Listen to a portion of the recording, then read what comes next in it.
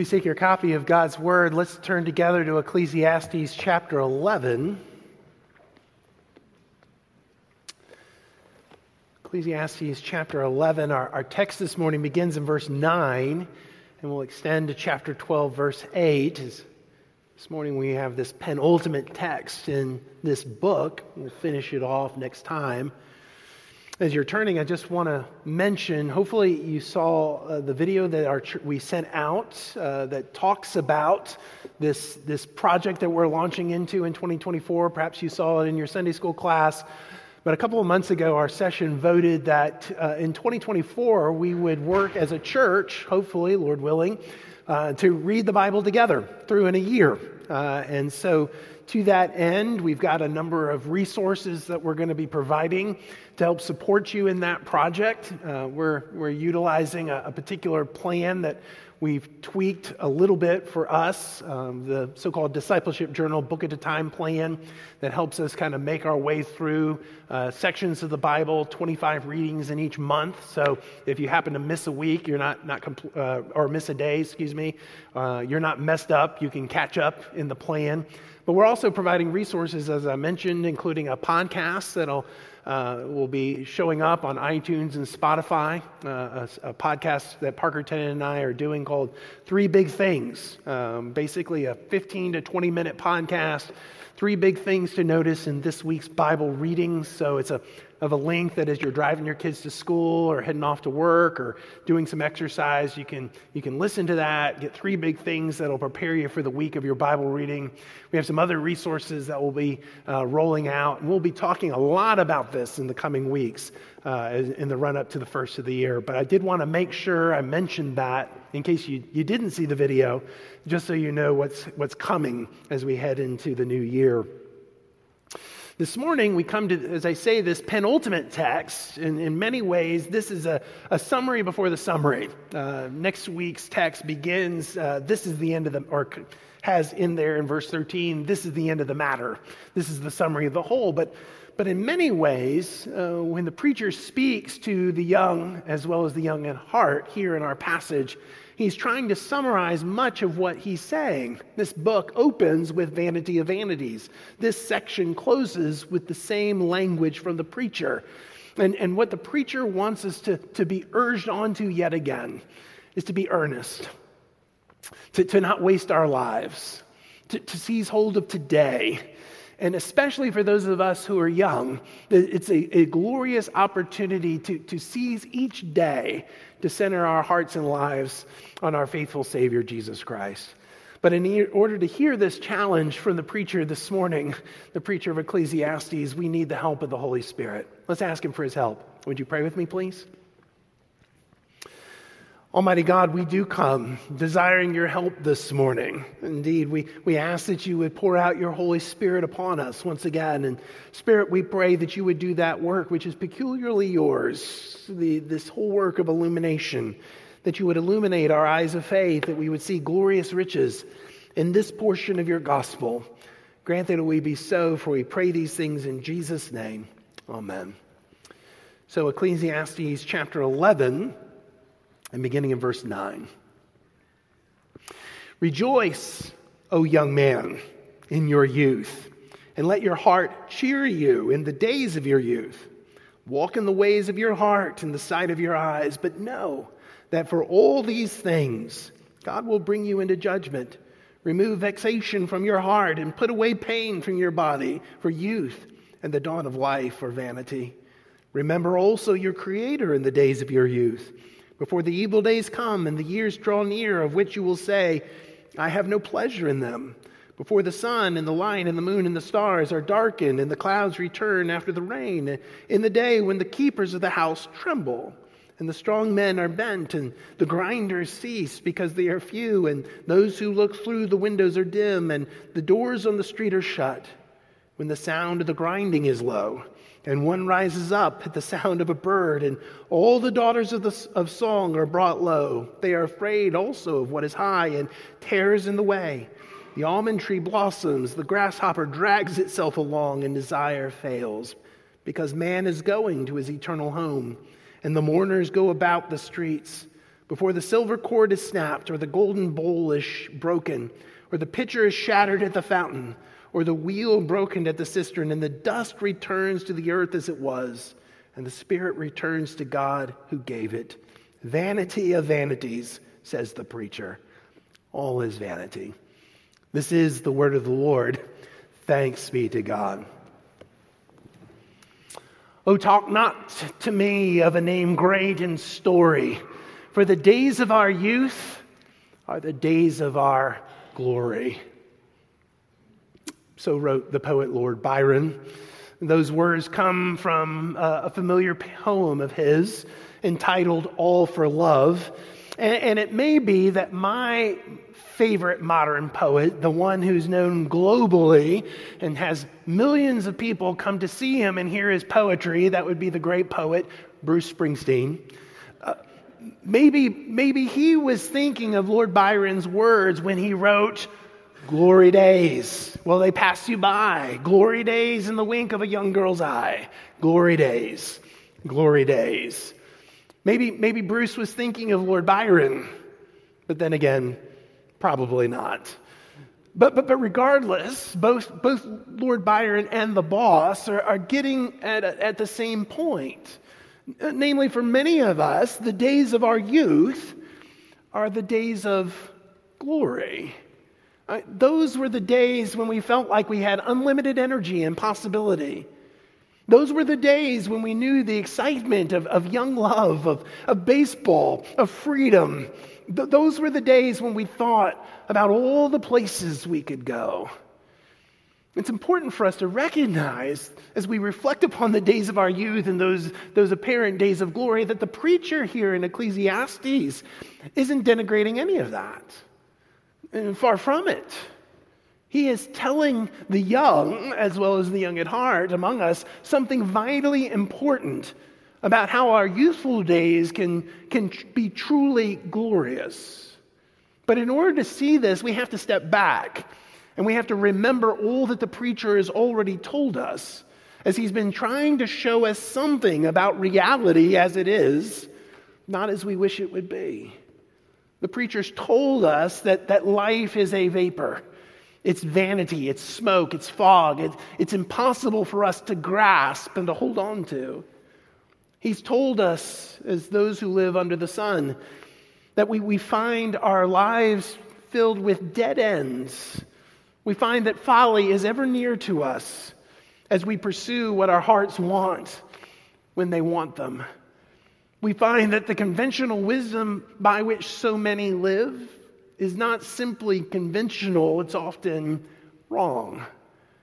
But the preacher's also told us that God calls us to enjoy Him and to enjoy His good gifts, to trace the line from the gift to the giver, to see that God has established the times and the seasons so that everything occurs according to His purpose and His will, so that everything might become beautiful in its time. The preachers told us to fear God as we worship Him and to look to Him for wisdom so that we might live well. Now what the preacher is doing in this text is taking all of what he's already told us and he's shouting to us, to the young and the young at heart. He's shouting to us, don't waste your life. Don't waste it. Be in earnest. Don't trifle. These days can be glorious if you just pay attention to all that I've told you. And as the preacher is urging us along in this way, he has two major exhortations for us, especially for the young among us, but also for those of us who are young at heart. And those two exhortations are simply to rejoice and to remember. First, the preacher tells us to rejoice. It's the very words at the beginning of the section. Look again at chapter 11, verse 9. He says, rejoice, O young man, in your youth, and let your heart cheer you in the days of your youth. Walk in the ways of your heart and the sight of your eyes, but know that for all these things God will bring you into judgment. Remove vexation from your heart and put away pain from your body, for youth and the dawn of life our vanity. Now, friends, this is pretty different from what most people conceive Christianity to say.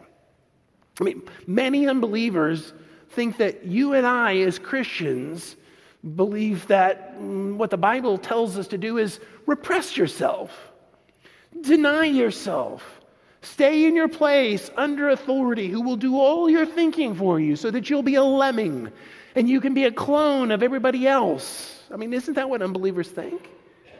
I'll never forget, many, many years ago now, I was flipping the channels and I came to MTV and I stopped there because the hard rock musician Marilyn Manson was on. And there was a group, he was being interviewed by Carson Daly, and there was before a live studio audience. And the entire interview was fascinating. First, it was fascinating because I had no idea that Marilyn Manson could string sentences together like he did. He was incredibly thoughtful. But the second thing that was kind of amazing was Manson's own reflections of growing up in an evangelical youth group. You see, he grew up in a Church of the Nazarene in central Ohio. And what he thought he heard Christianity to be saying was exactly that. Repress yourself. Deny yourself. Stay in your place under authority. Don't think for yourself. And that's why he rejected Christianity. But that's not what the preacher is saying at all. Rather, what the preacher here is telling young people especially is that life is set before you with the possibility of joy and rejoicing. And the possibilities for joy and rejoicing are, in fact, boundless. I mean, that's what the preacher says. Rejoice in your youth. Let your heart cheer you in the days of your youth. Walk in the ways of your eyes. Walk in the ways of your heart. The sight of your eyes. Now, this only makes sense if you remember what the preacher's already said in his book. Yes, rejoice in the days of your youth. Follow the sight of your eyes, even as you remember that God is sovereign. God's sovereign over this time, and he's sovereign over his world. God is the one, the sovereign God, who gives you all things richly to enjoy.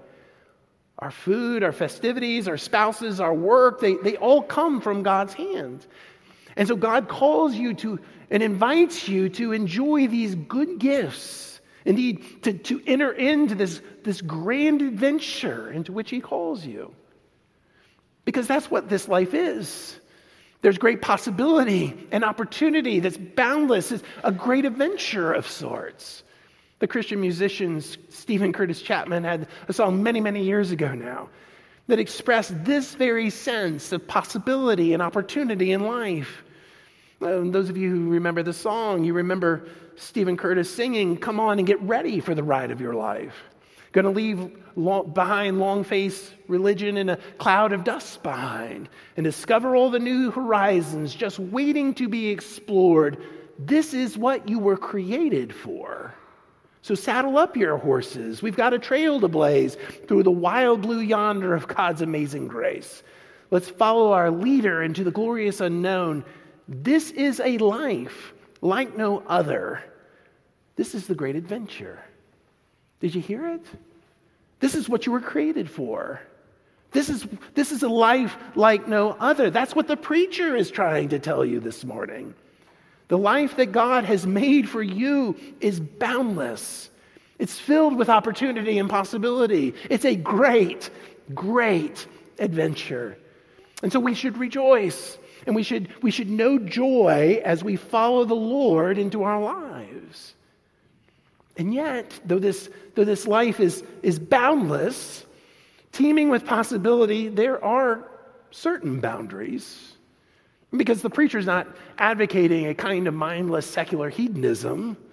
No, we do have to keep in mind everything that he's already said about our times and seasons being set by God, and there being a time for everything that enters our lives. But here he mentions two boundaries in particular that help set some measure of guardrails for us as we go into this great adventure of our lives. And the first boundary is the boundary of divine judgment. I mean, that's what the preacher says in verse 10. But know that for all these things, God will bring you into judgment. Now, we've seen this language of judgment before in Ecclesiastes. Back in chapter 3, verse 17, the preacher said, I said in my heart, God will judge the righteous and the wicked, for there is a time for every matter and every work. We'll see the same language of judgment next week, at the very last words of the book. For God will bring every deed into judgment, with every secret thing, whether good or evil.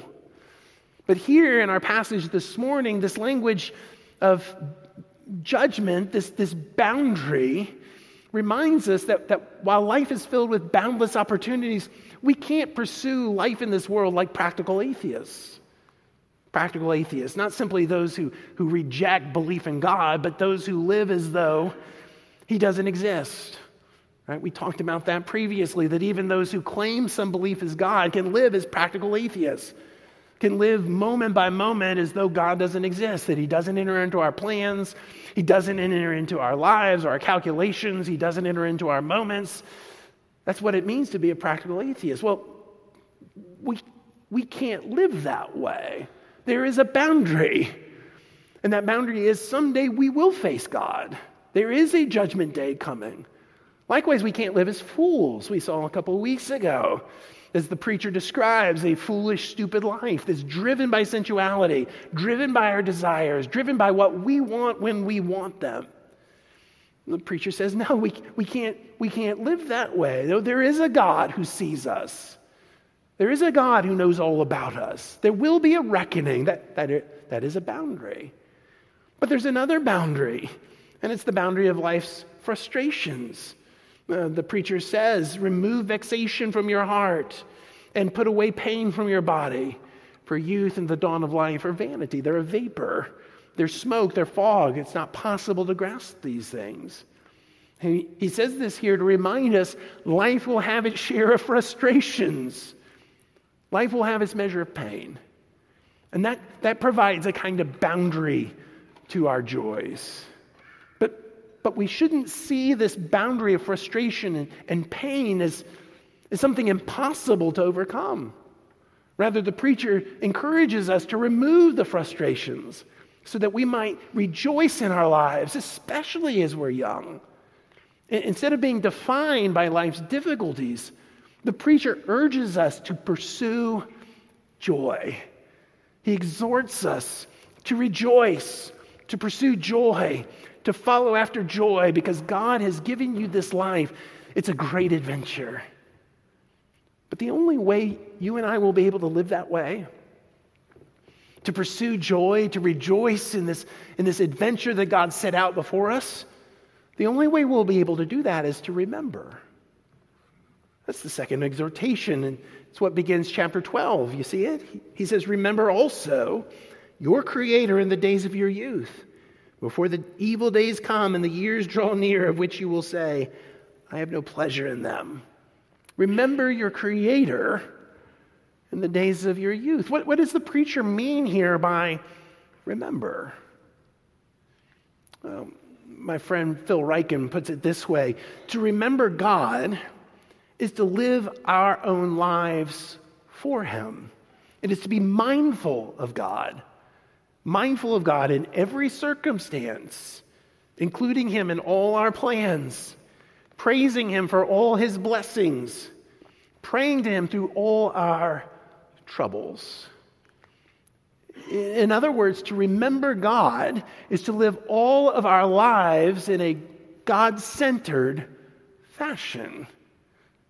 To put God at the center. Unlike the practical atheist who doesn't take God into his calculations at all, the way to know true joy, to know this life is a great adventure, to rejoice, is to put God at the center, to remember Him. But what is it about God that we're to remember? Or to put it differently, who is this God for us that we are to remember? Well, the preacher says, remember also your Creator. Why does the preacher highlight that about God? Why does he say, remember your creator. I think it's because he wants us to remember and orient our lives around the reality that God has made us and so has ownership rights to us. After all, the psalmist tells us in Psalm 24, the earth is the Lord's and the fullness thereof, the world and those who dwell therein. The earth is the Lord's and those who dwell therein. This world that God has made belongs to God, but so do you and I as his creation. We belong to him. He has ownership rights to us. And as our maker and as our rightful owner, God actually has a purpose for us.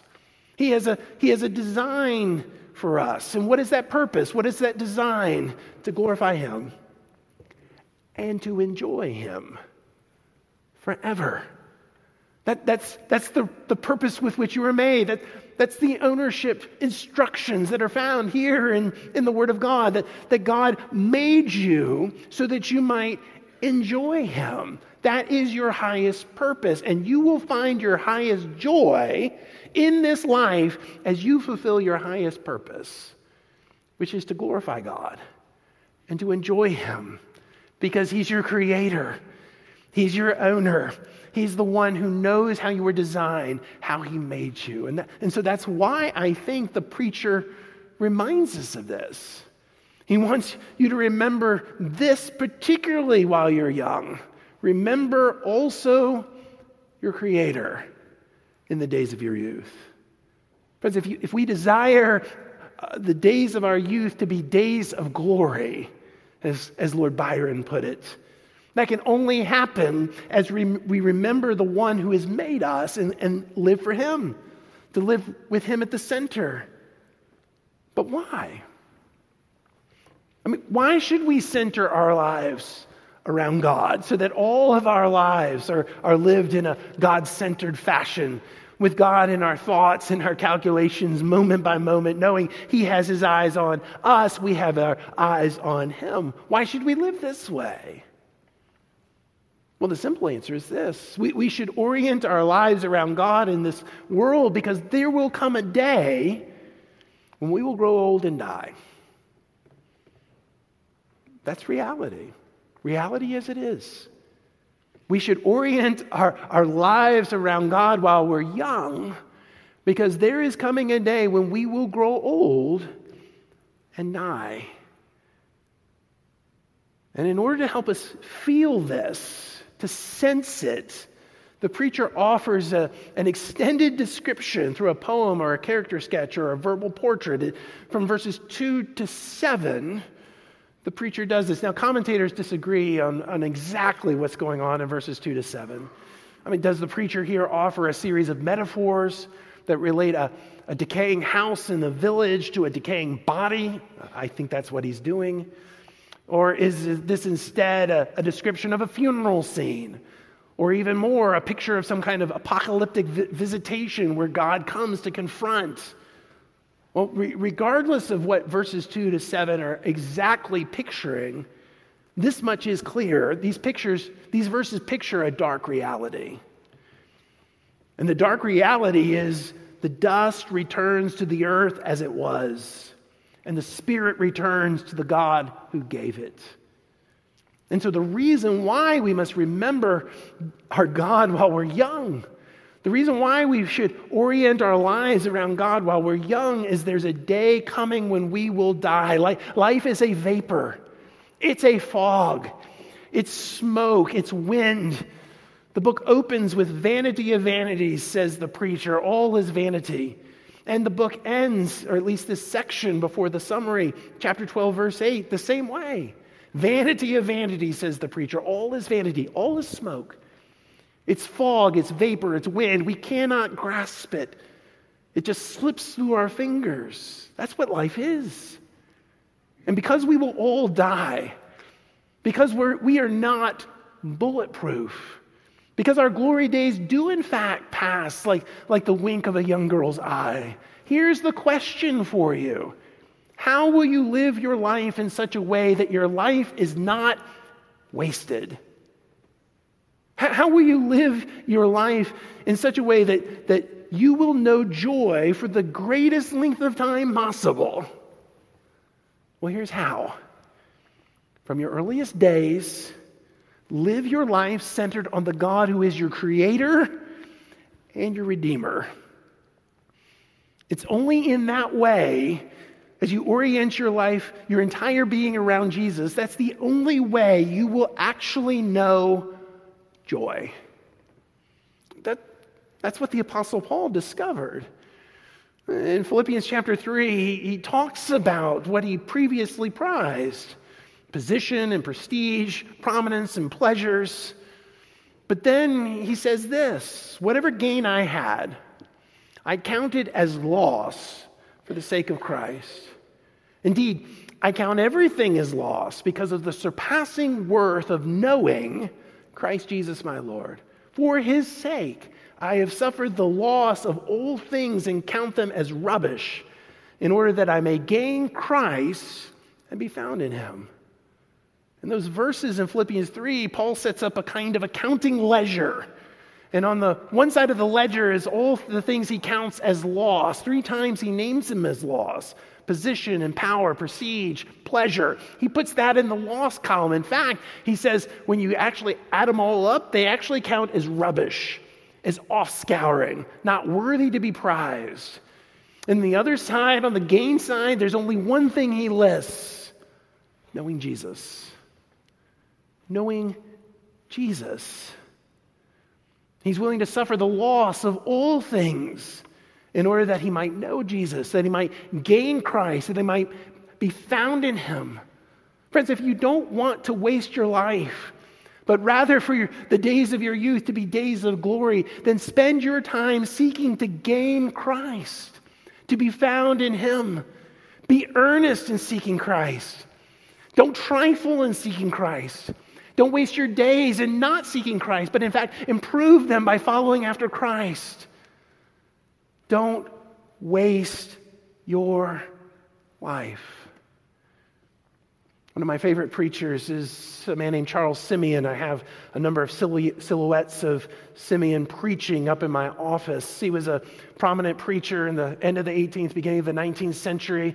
For 53 years, he served Holy Trinity Church in Cambridge, and influenced countless of generations that came through the university. Even though he faced great opposition for the first 10 years of his ministry, by the end of his time, there's hardly a place around the world that is not impacted by Simeon's ministry. One young man that he particularly influenced was a man named Henry Martin.